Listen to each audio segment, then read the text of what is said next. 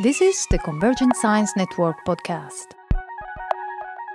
Leading researchers in the domain of neuroscience, brain theory, and technology are interviewed by Paul Verschure and Tony Prescott. So this is Paul Verschure with the Convergent Science Network podcast. Here we're at BCBT 2018 together with my colleague Tony Prescott. Hi Tony. Hello. Good to see you. And we're here with Luis Fuentemila, who is a great researcher of memory. Right? So what's your definition of memory?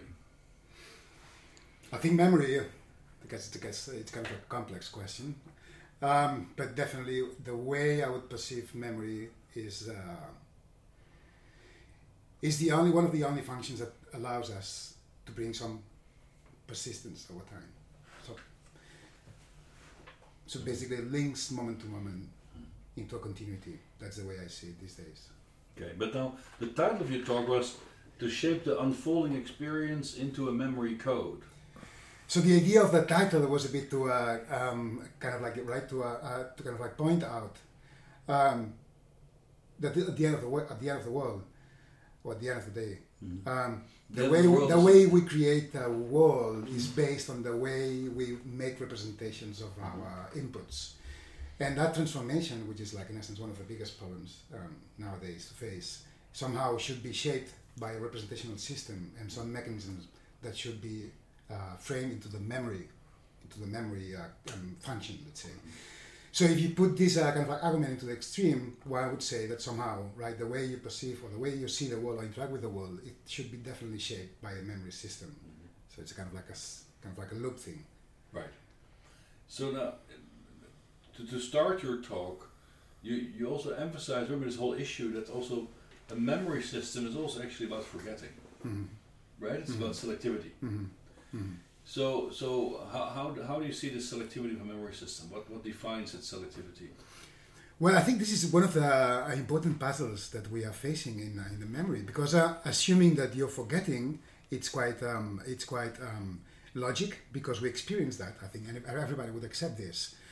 But on the other hand, we fail into this fallacy of accepting that something doesn't exist because we cannot observe it. So at the end, like from a experimental point of view, it makes sense to assume that anytime you cannot recall things, it's because they are forgotten, and that might have a function. But on the other hand, there's this sort of like a fallacy of assuming that this doesn't exist. And I think the more you, so I'm not going into the response directly to what you answer, to what your question was. But I think this is one of the fundamental problems these days. Like, what do we really forget? And if we forget anything, because at the end you can assume that at the end you create mental schemas, or you kind of like transform into mental configurations that might also impact into the future. So that's on the one hand the problem of forgetting. But on the other hand, I think that from like a kind of like a mechanistic point of view, it makes total sense that somehow most of our information should kind of like disappear from our to be kind of like directly available. And then forgetting should be useful for this. So it has to be some sort of like a pruning process, at least from the availability point of view. And it kind of raises the question: what is memory for? I mean, why do we have memory? Mm-hmm. What is the practical use for an animal to have memory, or for a human? Well, I guess maybe the way I see it now, at least with the research I'm currently doing, is because it helps you learning more. It helps you interact like effectively, and I wouldn't say take decisions, because that enters into the decision making world. And I'm not like spotting into this, but somehow the idea that memory basically shapes your experience is because you assume that should be useful in the future for something. Yeah. So you make right. It's kind of like, I guess it's like in the middle of like this predictive coding scheme as well somehow. I mean, I think there's a sort of contrast with our everyday idea of what memory is for, which is for retrieving things that have happened in the past and reliving them and so on. Whereas in fact, maybe why the systems have evolved as they are is to help us in the here and now to make better choices. Yeah, exactly. Well, I guess that's kind of like an important question. So the extent to which memory just can be simplified, if you wish, or kind of like a big kind of like a chunked into the into a kind of a functions to take decisions or not, or whether this brings you out something else into higher level functions like the self or like this sort of like a perseverance of your identity, if you wish.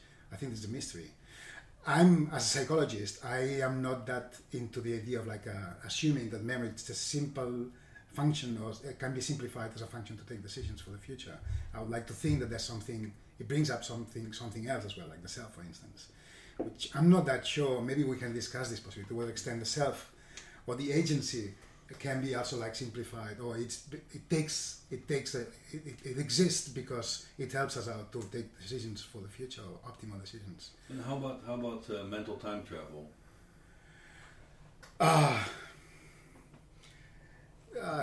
Well, I mean, that's kind of like the Endel-Tubing suggestion from the very beginning, isn't it? Like the essence of like episodic memory and what basically distinguishes us from animals. I sympathize with the idea that we can basically, that memory kind of like, it's the only way that we can just loop around time in a virtual world, which is extremely relevant for many of our interactions with I guess the crucial point is whether we need to be conscious about this constantly, the autonoetic function of memory, or let's say property.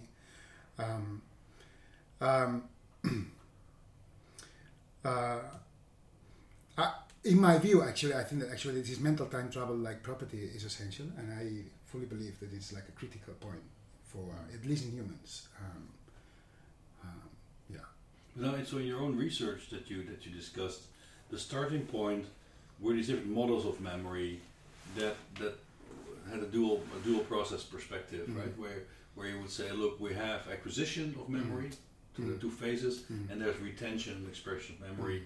Acquisition is the more hippocampal process, and the long-term retention and also expression is a more cortical process. Right? So why these dual process models relevant as a starting point for your research?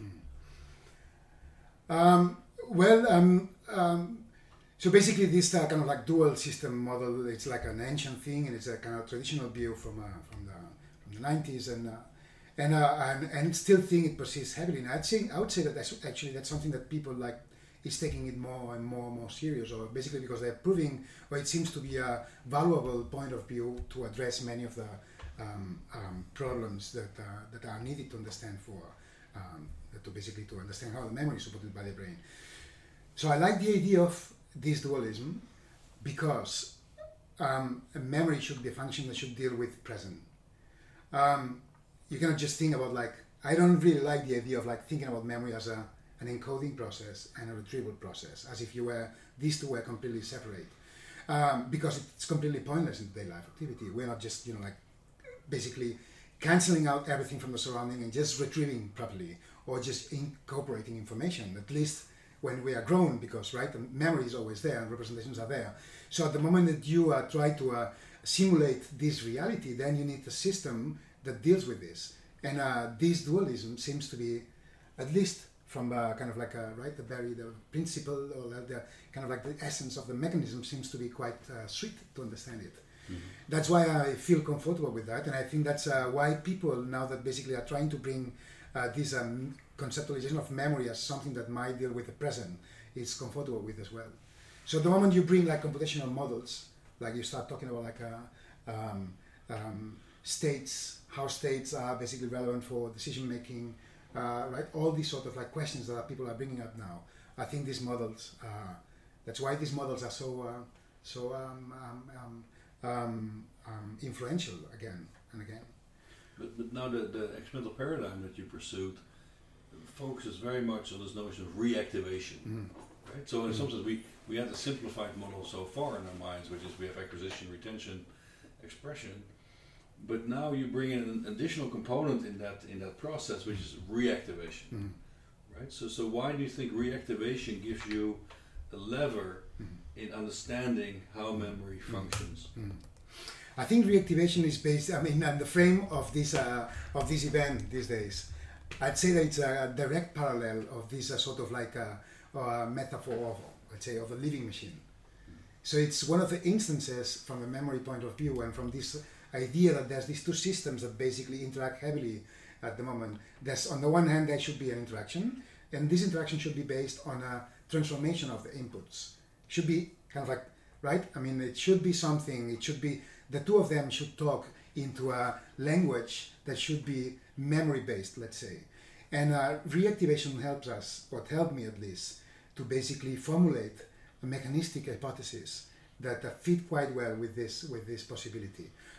It's one of these mechanisms that really allowed me to think about how we instantly rapidly transform any experience into a kind of like, let's say, a memory buffer, very initially, like working memory if you wish, but also at long term, right, at sleep consolidation. That's why I kind of like to frame this mechanism as a kind of like critical ingredient for initial transformation of not just perceptual system itself, but for what we call, let's say, an experience memory transformation, if you wish, something slightly more complex. And this replay can incorporate anything. I mean, at the moment that you create a parallel wall, even if it's instantly rapid and interacts with the rest of the brain, let's say, then at that point you can incorporate as many things as you wish, like goals, right, value, whatever you wish in there. And I think it's relevant because it's quite effective. I mean, would you say that replay was the mechanism for consolidation, or are there other ways? Well, I guess it's not the only one. I wouldn't believe that that's the only one. It's one that fits well with the systems level consolidation model. But for instance, there's another one which is quite intriguing in my view, from Giulio Tononi, like the synaptic homeostasis hypothesis, which basically states that the brain has this sort of like a threshold state that basically is lowered during the night, during REM sleep especially, that's what they claim. And at that time, anything that has not like the strength in connection that basically surpass this threshold dies, and forgetting is based on that. So at the end, I think it's a combination of many mechanisms, but replay seems to be critical, at least like to fit into this sort of like holistic model of how this the hippocampus with the brain interacts. I mean, I think in sort of associative models of memory, you need something like replay, because one-shot learning is not practical in most of those models. Neural network models, for example, don't learn well off one example. They have to repeat the example, and they generally have to interleave it with lots of other examples to maintain balance. So, and this brings you to this opinion that you said that you have to have this fast learning, one-shot learning system, and then that trains the slow learning systems. So you see a big difference then between the way that the fast learning system will operate and how consolidation is happening elsewhere in the brain. Exactly. It's like simulating the rehearsal phenomena. So the idea that right, you train the other system to acquire this knowledge. Still we assume that replay is a kind of like direct correspondence with input somehow, and that's something that I'm not that sure yet. For instance, like we use this sort of like methodology with the classification approach, right? With the pattern classifiers, multivariate decoding algorithms, which is basically essentially you assume, right, that input or the elements or basically neural responses, neural patterns elicited during experience should be similar to those that are that basically are linked to the replay activity or to the, and that comes because we know the animal model with the phase precession, the sequence. But the animal studies are slightly limited compared to human experience, and I think we are really like far away still to kind of like make this kind of like bridge this gap, right? We take this assumption that sequenced pattern completion, all these sort of like elements that involve replay that has been shown in animals should correspond to our human experience, or let's say our learning experience. And I'm not that sure yet about that. I'm not sure if anybody knows it yet. But we take this for granted, but I'm not sure. I guess that for the kind of like the living machines, these sort of like questions are quite relevant, isn't it? Because again, for some of the projects you guys are like working on these days. Well, I think this is the right point. Are we talking about absolutely the causality of this interaction is unidirectional. Okay. All right. I mean, I think the process of consolidation can be thought of as multi-stage, because your consolidation, you're still consolidating an episodic memory, but at some point where there are commonalities across episodic memories, you consolidate further into declarative memory, and you lose the sort of maybe, or it's less important to have those memories specifically tagged to particular events that had happened. So you learn something that's common across events. So, I mean, is that distinction useful to you, or do you think everything you're studying is episodic? No, absolutely not. Actually, that's one of the puzzles. For instance, like we're running one of the experiment with let's say in a real world, which we ask people to kind of like these. We use these wearable devices, and we ask people to wear this camera for a long time, because one of the puzzles is that when you bring people and you test, let's say episodic, you ask them to recall episodic circumstances of their own life. Most of the things are basically forgotten. They are, if you are into a routine day life, you go to the office, right? You go home. You basically, things are so highly overlapping that you may say that most of your episodic memories are forgotten. So at the end of the day, especially with, so at the end of the day, when you test for the classic episodic memory recollection, let's say, this vividness completely disappears. People is messing up. And we think that actually... Or they're using a schema to sort of fill out. Then we need some... I think that actually... in the system, the way we replay information, the way we consolidate it, we need to put some more weight into this sort of like mental models that are slightly that are more relevant. Of course, episodic memory, I think in essence it's extremely important and defines many aspects, and it has a direct link with animals. But still, in our day life, it might not have the impact that we may assume. I'm not sure about this argument, but it's a fact, right? I mean, we've been doing that. We ask people to wear these cameras. We do have like instances. We can even like record like short clips. We bring them back to home, to the lab. We ask for their memories, and they realize that it's their own life, but they cannot recollect the full experience. They cannot recollect the event. It's like, come on, guys, it's your own life. I mean, isn't it supposed to be? Well, it's another skill, isn't it, to actually to be able to convert memories into narrative.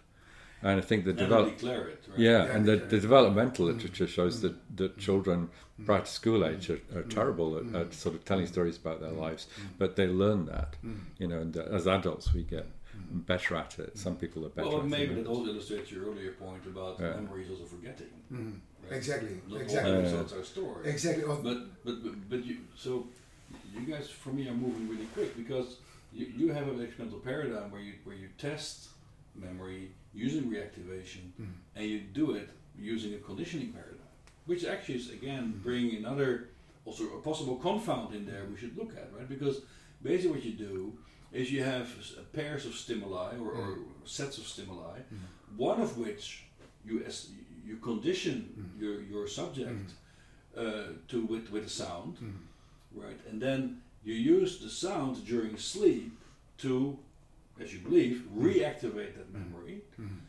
and hopefully through that trigger the whatever chain of items or memories it is related to. And this is the core paradigm. Right?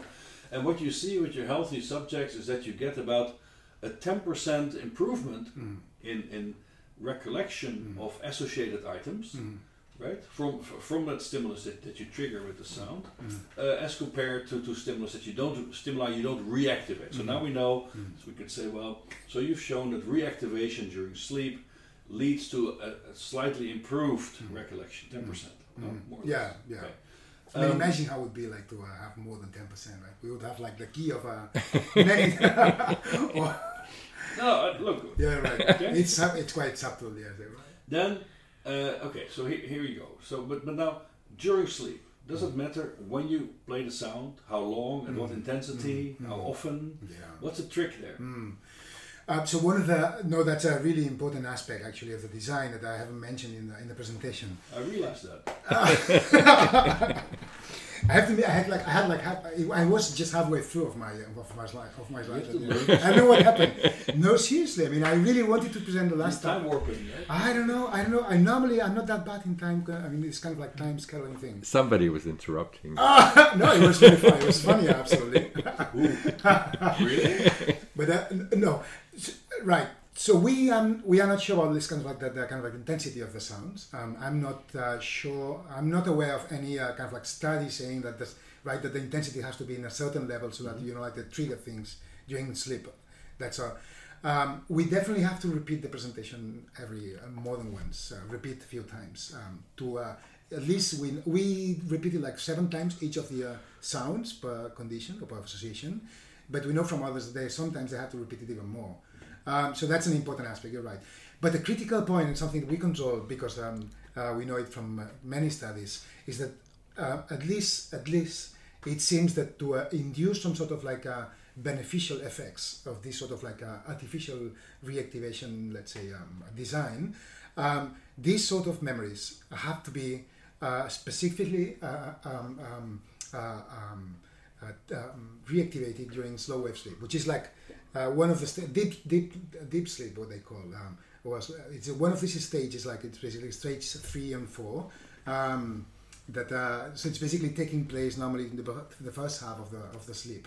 So sleep has this small architecture, kind of like with 5 stages, but there's two big stage of like a sleep stages that are basically defined by brain activity. REM sleep, slow wave sleep, and slow wave sleep is the critical one because they claim is where there are few neurophysiological signals and responses and mechanisms that seems to be specially dedicated to promote this sort of interaction between hippocampus and cortical regions. Mm-hmm. Is that counterintuitive? Wouldn't you have expected that playing it during REM sleep would work better? Well, the point is that during REM sleep, it is believed that the cortical activity is highly active and is completely uncoupled to hippocampus. So then the model wouldn't work in that way, because the model assumes that this dual model system level learning thing basically assumes that memories are somehow like initially stored in the hippocampus, probably together with our neocortex, and during this sort of like consolidation window, this optimal state, these two regions, or these two kind of like networks, let's say, interact heavily, and that needs to be in a moment in which they do it. And probably also it's known that this is a moment where you are fully disconnected from the environment, which is basically you might focus a bit more, kind of like tied up a bit, like the mess you have in your brain, if you wish. So it's you say because the REM sleep involves like a higher, let's say, more cortical. So that would already point to the fact that that's really like a system. Memory in this case is a system property that exists in interaction between hippocampus and cortex. Right? Yes, exactly. Well, that's the idea of the model. There are many papers showing that makes sense in animal studies with entorhinal cortex and with recently with auditory areas using similar sort of like designs. And in humans with fMRI, there are a few papers as well. Also with kids, they were just recently published. Right. So some of the data you're pointing to were showing replay in hippocampus and replay subsequently in cortex. There was that in sort of sensory cortical area. Was it visual cortex? Was it? But you interpret the replay in cortex as being about memory consolidation as well as the replay in hippocampus, because the replay in cortex could just be the playing out of the memory.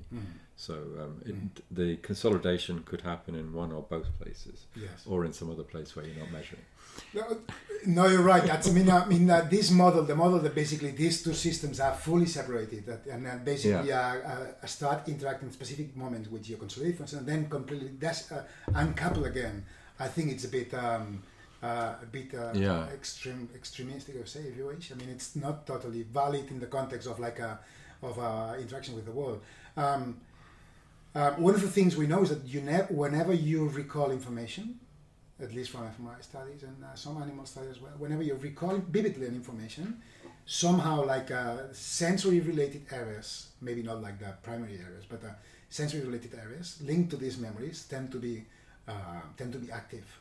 In essence, it would be the full idea is that this kind of vividness of your memories should be supported by some sort of representative formats, or maybe. So in that sense, assuming that replay involves representational stages of this information to help out transforming it, it's not incongruent or not. When we're thinking about what's being consolidated, presumably we're imagining a very different signal in the hippocampus from the one that's in cortex. The hippocampal one is going to be a very much compressed version of the memory, and then it's going to be reconstructed in particularly the sensory cortex, it's going to be reconstructing something like the original stimulus or the effect that stimulus would have in cortex. So mean, for consolidation to be effective, I guess it does have to happen in multiple areas of the brain, or it does have to be the case that this system can reliably reconstruct based on a compressed trace. So, do you think of it in those terms? No, I think it's a really wonderful idea. You know, kind of like there's somebody mentioning that in this kind of like event, this idea that like a memory representation, or let's say like a virtual representation of the world, it's timeless, right? And we give some sort of like a structure, we give some sort of like a real sense of like a reality whenever you bring it to a similar sensory input. Somebody just mentioned this possibility, and I think I think it was Josh, maybe something, or maybe it was Josh then. So somehow this sort of like compression phenomena, I think it makes sense in this framework, so that the memory doesn't really care about time itself. For instance, it's just like a compact version of like and then maybe at the moment that you interact with the system that is fully dedicated to interact with the world, then you have to give this other code. This is what you are like. Well, the thing is, when you think it through, it gets rather complicated because you have perceptual learning systems which are encoding signals, sending them to the hippocampus, which is storing them in some way, and then that's being retrieved and replayed and has to be decoded. That decoding, so that encoding is being learnt and can change over time. So anything you've stored in the hippocampus could become outdated and may no longer match the decoding apparatus. So everything has to be kept in balance. And so all this sort of, in computer terms, offline learning that's going on during sleep may be about rebalancing all these different systems so that they're all in sync. Yeah. Well, that's also what Louis, what your second experiment you discussed also speaks to that, right? Because there you looked at the competition between memories, where you had two kinds of associations, A and B and C, right? And you looked at how then triggering B would affect the reactivation dependent recollection of A and C. But then what you looked at also is sort of the time delay in that process, right? Like if you saw A, B 3 hours ago, right, and now I'm going to do a reactivation experiment, does this time delay influence the memory? So is there a competition between memories, right? So I hope I summarized the experiment correctly, because the point there was that you did see a competition between memories, as you called it, right? That's correct. Correct. But do you see this as an active competition or a passive? That means, let's say, since I saw something a while back, there might be just a decay of a trace, a non-specific decay. It's not regulated by anything. Alternatively, it might be an actively regulated competitive process, right? It really compares to activity levels and winner takes all, whatever. Okay. So how do you see this competitive process play out, given the data that you have? No, I think it's a really important point, and that we couldn't disentangle. But we did observe something quite relevant that might speak about the possibility that there's something active. Although it's a bit like contradicts a bit that the active phenomenon, active process could happen while you sleep, right? So in one of the points of the experiment, it was just a very fast slide at the very end. So we also studied how are the neural signals or neural oscillatory activity elicited by the sounds of the two conditions while people were sleeping. So people was completely like unaware of the environment. They were we could control for this, like slow wave sleep were on track. And then we studied which were the neural responses when you gave the sound, when you presented the sound, on the condition in which associated memories were boosted afterwards, and on the condition in which associated memories were forgotten, or kind of like forgetting was promoted. So it was exactly the same circumstance, exactly the same one. People were basically sleeping, the same sort of sounds because counterbalanced, but the neural signals were completely different. So it seemed that actually the brain treated this input right completely different as a function of what it has to be done. That was the interpretation we did because we had the big halo effect, and that of course we could not like attribute that as if it was an active or a passive. But it seems to me that somehow the brain entailed the memory reactivation phenomena, but when it detected that it competed somehow with because of we just hypothesized that it was because of this the strength of this association was not could be potentially complicated to deal with in the future. Then this activates also this other mechanism, this extra mechanism that we couldn't see in one condition. So like to kind of like summarize this point, we observed that under the same conditions, experimental conditions, with the same sort of like stimuli, and during sleep, in one of the neural responses were slightly different. And one component just appeared in one of the conditions, not the other one. So I think it seems to me that actually these organizational principles are active, I'd say. And you would place them in hippocampus, in cortex, or in their interaction? And what's the mechanism behind that? How do you envision that? Well, well, I guess from psychology point of view, the easiest way to see this is under the framework of like this sort of like induced forgetting phenomena, for instance. So the idea that so there are these studies from Michael Anderson and others who basically state that whenever you inhibit yourself to retrieve information, right, actively, right, you stop your thinking about this. The consequence of this at the long term is that suddenly or eventually you might not recall this information anymore. This is like an effect that has been like framed into specific experimental design, and we know it depends on this. But somehow the possibility that this may happen also speaks about this idea that this active forgetting may take place in the brain. And it helped us out understand this phenomenon, at least in the context of this study. Right. Of course, I mean, I guess that making the parallel of our experiment where people were sleeping with induced forgetting, while people is trying putting an effort to forget this is just not completely different story. Yeah? But still, maybe the mechanism is similar. But that then also links to this idea you discussed for your third experiment on how to avoid memory clutter. Right? To avoid memory clutter would actually mean that you actively also forget or suppress. Sure. Right? I think actually that the way we understand or the way we see forgetting is extremely essential so the incorporation of forgetting allows you to understand right that the memories are organized some way. Otherwise, I mean, thinking about like that things are associated, considering that most of our experiences, especially when we are like experts in learning and we acquire so much knowledge, the links that we can make with things are so high and so at any point that we need some sort of like principles that govern this problem. And forgetting, it's extremely useful, isn't it? I mean, one of the principles that you pointed to was what you called the non-monotonic plasticity hypothesis, and that suggested that the sort of generalization that could happen occurred to similar stimuli, but then there was a dip. So what occurred to me thinking about that was one of the challenges you have in episodic memory is to distinguish memories that are similar in some way, but you need to keep separate. Sort of what we would call pattern separation in neural networks. And that this non-monotonic plasticity is maybe about that, keeping these memories separate, that you need to remember what was different about coming to the lab today compared to coming to the lab yesterday, even though much of the context is the same. So, I mean, is that a useful concept for you, thinking about pattern separation as a key thing here, and where also you might want to have active mechanisms for pushing patterns apart? Yes, I think this is like this kind of like duality, or the kind of like the pattern separation, pattern completion phenomenon.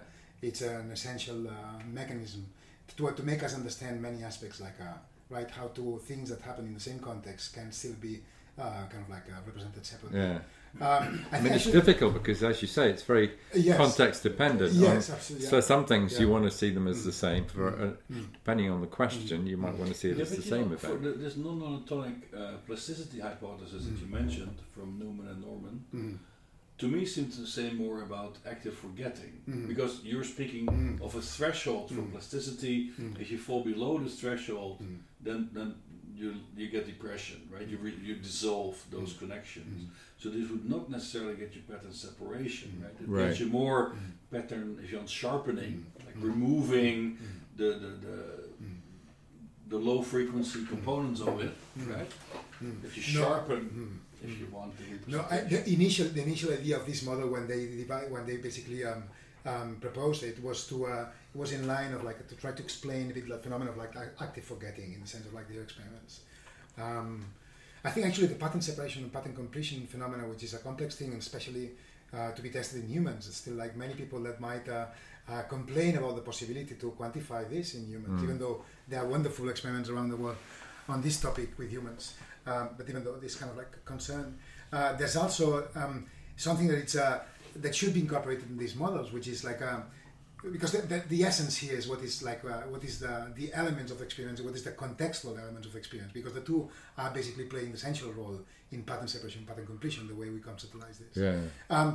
But the way we understand context many of the times involves like our physical surroundings, right? Or you can even like jump it up to a mental schema if you wish. Like I don't know how the hierarchy can go up, but there's this sort of like idea that there's this kind of like temporal context as well, right? This sort of like and in fact it exists this model called like temporal context model from Mike Hanna. And I think this temporal context idea is also fundamental and has not been treated, it's been treated like kind of fairly, but has not been, at least to my understanding, has not been like incorporated into pattern completion, pattern separation phenomena. The sense that we can tease apart like phenomena, things that happen right in same context in different days, right? That's one of the puzzles. But maybe the temporal context might explain quite easily because the time domain of these experiences are that simple. And the way we code for time, right, which is like another important aspect, might kind of like help us understand it. I mean, but wait, just from my understanding, earlier you were saying that the memory system you study is agnostic about time. It just time warps everything to make it really very compact. Well, that was one of the ideas that one of the speakers suggested, and I thought that was wonderful. But I already came up with some of the findings that people are finding these days. The existence of like time cells, what they call. So basically, like cells in the hippocampus, which basically seem to be coding like temporal gaps between elements, intervals. Yeah. I mean, I kind of like the idea that time should be represented differently in the brain, and that the memory system kind of like does not rely on the way we understand time. But still, right? It seems. Well, look, if you want to do mental time travel, you better do it faster than real time. Right? That might not really help you very much. Okay, so this whole separation between the time warped and compressed represented more event and order, in which you then separately again, let's say, inflate it time-wise to bring it back to behavioral time. Okay, that would make sense. But I think as a memory system, you want to compress, right? You want to forget, you want to get rid of information.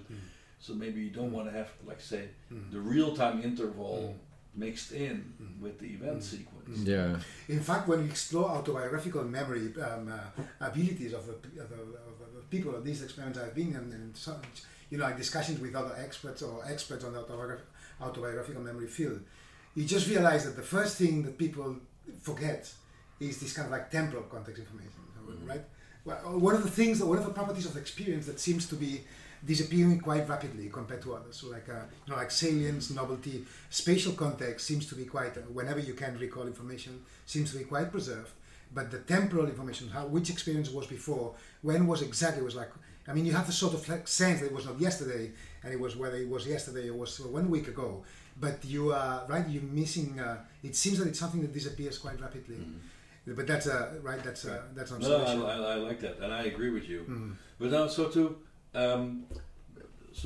before we really move to the MEG work that you did on memory, so we started out with a dual process model, right? Which is like an acquisition and retention model, hippocampus, cortex, right? It's not necessarily saying they work together. It's saying now first hippocampus, then the cortex. So given the experiments we've looked at so far, what should be our conclusion with respect to how cortex and hippocampus work together to realize memory?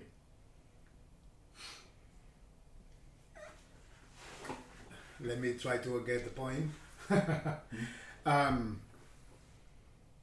So maybe one way to think about these two systems in the context of this event is that the hippocampus is essential, is the very first one to generate a virtual world. And and without that, it would be completely impossible to kind of like. No, that's what I would think actually. Wait, where's the item information now? Which item? Sorry. Well, also in your task, I have items. I have stimuli, okay, right? okay, yes. So we have an episode. It's actually a number of items tied together, right? So you see that as also as a hippocampal process. I think it's definitely involved, as if it was like trying to resolve the binding problem. Whether it's stored there or it requires the neocortex for that.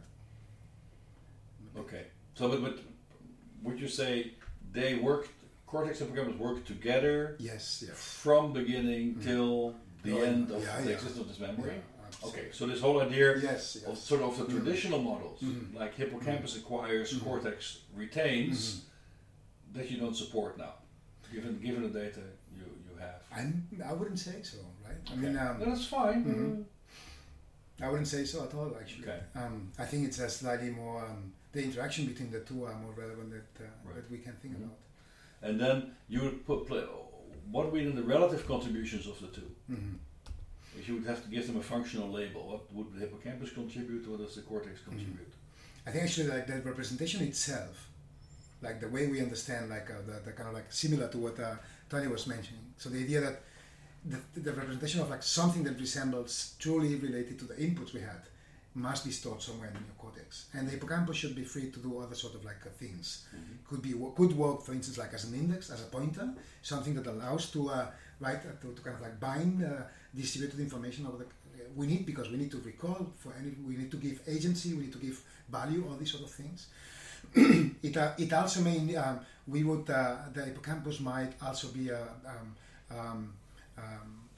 an optimal place to do comparisons, rapid comparisons of what you expect priors with current inputs, and that's and basically to drive signals to update models, for instance. So this sort of like computational issues should be driven by the hippocampus. Right. That's what I think. While the representation itself, the way we understand representation, in the way might be better stored distributed in the cortex. That's the way I understand that. Okay. So that's why at the end we always see the two of them connected because they always work together. Right. Okay, so now we have an idea of the system, right? And so now we can complexify, right? Because then you start to look at MEG, and then what you observed is that if you just look at the frequency distributions or the power spectra of your MEG data, that better performance in these recall tests was correlated with also a much more pronounced and coordinated response in theta, let's say somewhere around 8 Hertz or so, as compared to impoverished recall, where you saw a much more distributed distribution across the power spectrum, right, of energy in the different frequencies. So is that a significant observation? Is this informative for us now? If we start to think about this hippocampal cortical system, so now suddenly theta pops out in a very discrete time window, about 2 seconds, I think, after stimulus presentation. Right? So what's that telling us now about this memory system? How is that important? So I think actually the relevance of this finding is that it basically expresses these, or it puts some evidence in humans, which was the point at that time. It put this evidence in humans by showing that there's some sort of like principle of organization of information. If you understand information representation as if it could be captured by a pattern classifier, which is something that could be endless discussed. But assuming that this is like something that we can argue, it basically provides a mechanistic model that basically confirms the idea that we need some sort of like organization during maintenance. Otherwise, information is basically wouldn't be preserved in a bound manner, if you wish. Okay, but does that bring you to this notion of John Listman of a theta gamma code for memory? That was the point from the very beginning. That was the point. So the idea is like conceptually speaking, we didn't advance. So there's no conceptual advancement compared. It was a much more methodological tour de force, let's say, if you wish, because at that time this model of this sort of like representation or this sort of like mechanism that are tightly related to representations couldn't be tested in humans, at least as far as we knew. And I think the data was quite nice, but completely in line with the model, at least at that time. I think it's relevant because it also like bridges the gap with like mechanistic models that were kind of like shown in animals in many aspects, and it confers some relevance to the idea that this kind of like a phase coding mechanism that seems to be quite that relevant in many memory problems, in many memory functions. Right. So now, for instance, like so that paper came out like 2011, I think. It's a kind of like an old one now these days. And I know from some of the work we did afterwards, because at that time we were one of the first doing these sort of like things. But now more people is working on this. I think we've discussed that. Maybe not like linking it with theta, but somehow it seems that this sort of like a dual approach between like oscillations and this sort of like possibility to search for representation, which is another question, right? So this kind of like tool or this sort of like combination of tools. Yeah, but so far then so the universe looks like very consistent, right? So we have an idea about reconsolidation or reactivation, how we can use that for consolidation. We have an idea how hippocampus and cortex work together. We also see signatures of dynamics that look comfortably close to theta gamma coding, so things look consistent, right, and manageable. But then you start to do these decoding experiments with your MEG data, where you looked at the reoccurrence of frequency patterns in your MEG signal, right? So you were measuring your MEG over many leads. I don't know how many hundreds you had, but plenty. Then from there you extracted, if you want, templates of frequency responses, and then you just use the classifier to say, well, if I'm acquiring this memory, can I see any kind of echoing of that frequency pattern in a memory interval as I'm waiting to perform a recall test, right? This was the experiment you performed. And then what you showed to us was surprisingly complicated, and also surprisingly complicated because this is MEG, so you sit at the outside, you sit on the skull. So now we measure really like a very average signal across all brain structures, not only hippocampus anymore, right? The whole of cortex. So on the one hand, it's amazing because you could really recover a pattern. That patterns were replayed in the waiting period, right? Before the recall test was applied. So yes, you saw the dynamic pattern that the brain formed to store the memory is retained in this waiting period. Okay, great. Yeah. But on the other hand, you would also say, yeah, and that pattern is occurring everywhere. It's across the whole of cortex, because as far as I understood your data, it was not very restricted to, let's say, the temporal lobes. Or correct me if I'm wrong. Right? So is that not now really some rocking the boat in a rather dramatic way? Like we were doing so well, like everything looked so neatly organized, and now we have this MEG classification result, which seems to throw everything again in disarray. So what do we do with that? That's actually at that time that was one of the things that we discussed heavily in the group. So we assume that there's some representation. We assume that there should be some coding mechanisms for the representation, but other than that, we don't know anything. Or at least not that we can, like make any strong hypothesis about. One would say, for instance, like, well, because it's an offline representation, that should not involve sensory systems, for instance. But that's not the case. I mean, people have shown that in animals and humans. Right, okay, let's forget about that. So then, let's think that actually this information should be kind of like represented in higher visual areas, for instance, right? Which it's true, but it might still affect like other areas, associative areas, or like frontal regions, for instance. So at that time, to be honest, we didn't know how to deal with this, and we still see it complicated. And I wouldn't say we didn't resolve this. And actually, we kind of like discussed this with one of the reviewers, and we said like, yeah, I mean, that's the way it is. That's the way we saw it. And we think that it's extremely complex. I mean, at least in that paper, we use like at least more than 50 frequency bands, actually. 50 frequencies. We include more than 50 frequencies. From delta to gamma, the whole... no, we didn't include theta, not via our coupling measure. So we included from like, I think it was 14 hertz up to like 80 or something like this. Although like, like the highest ones never kind of like showed.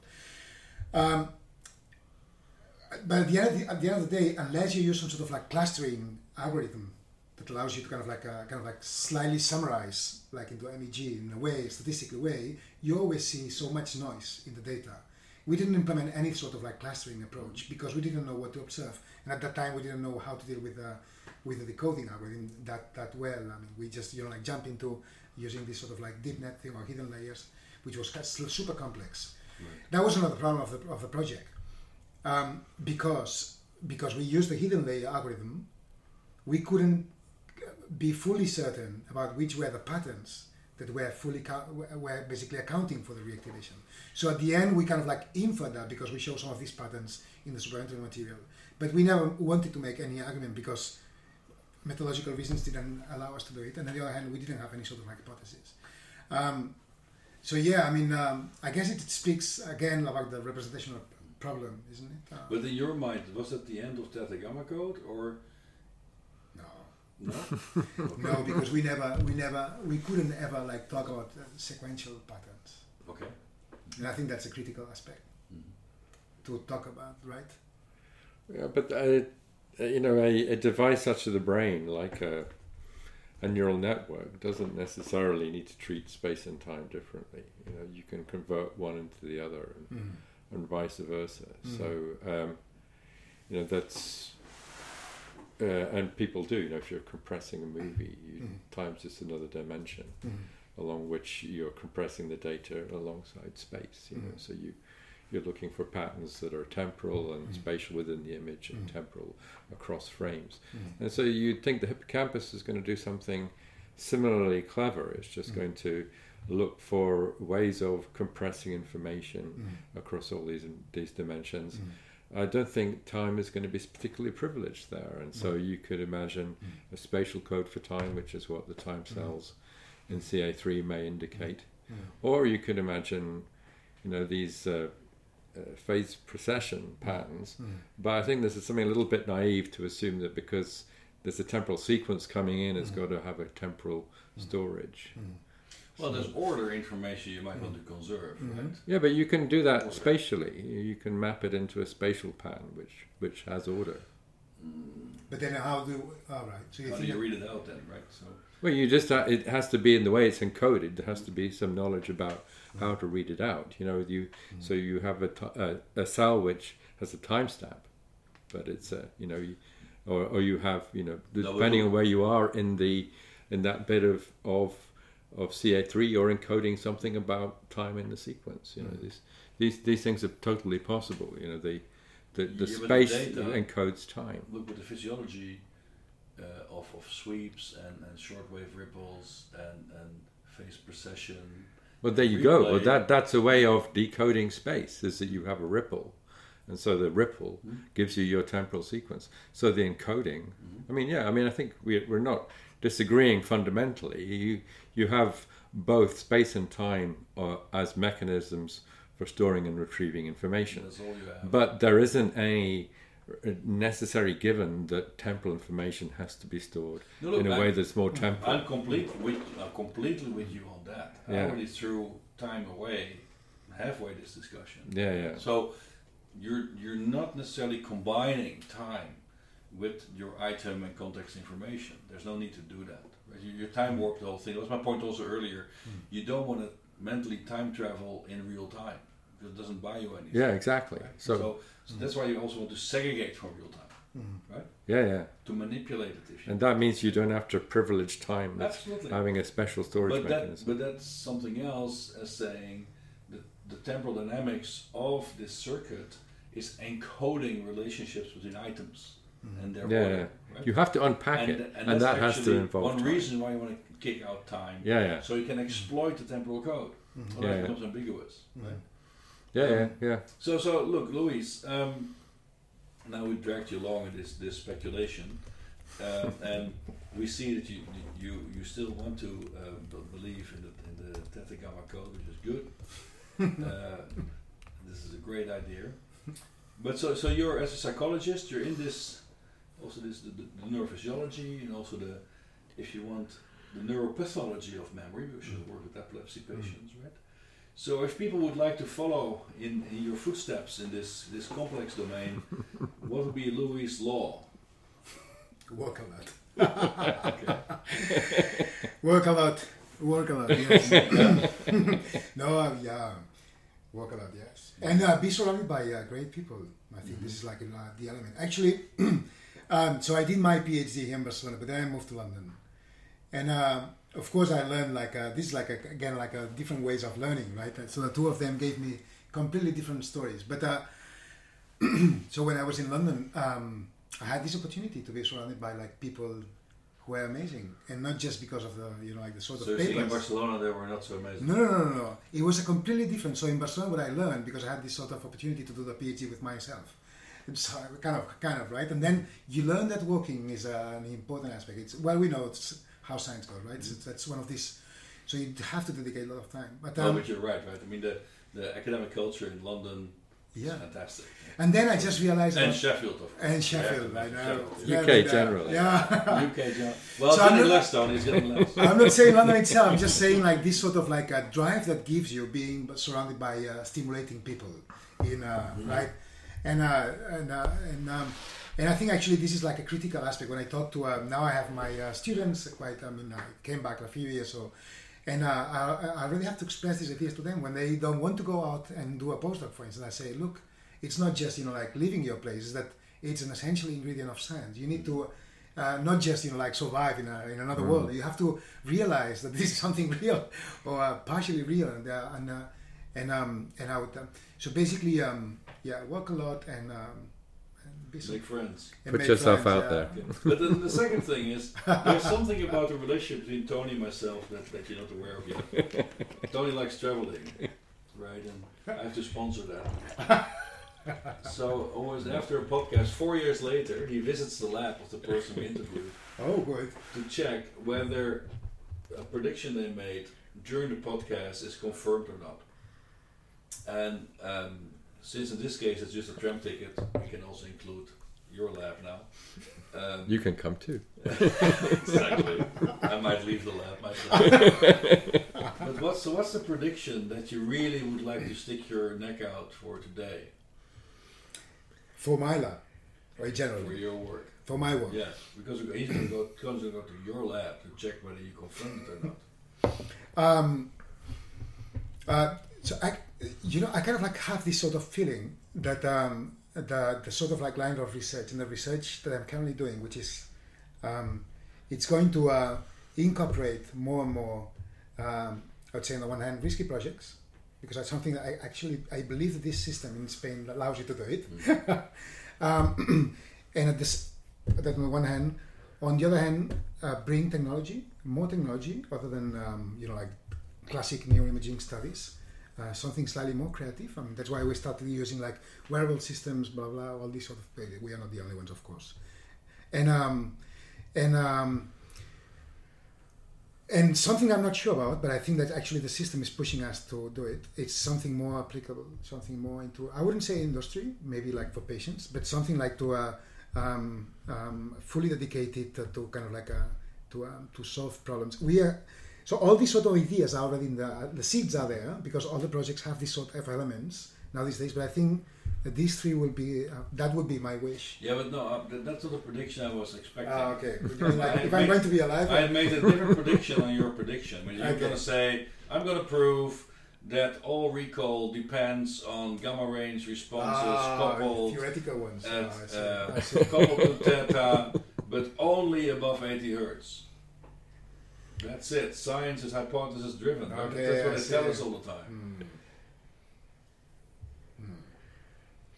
So, in 4 years, how many years? I said 4. 4 or 5. If you want 2, that's fine. So I think actually, I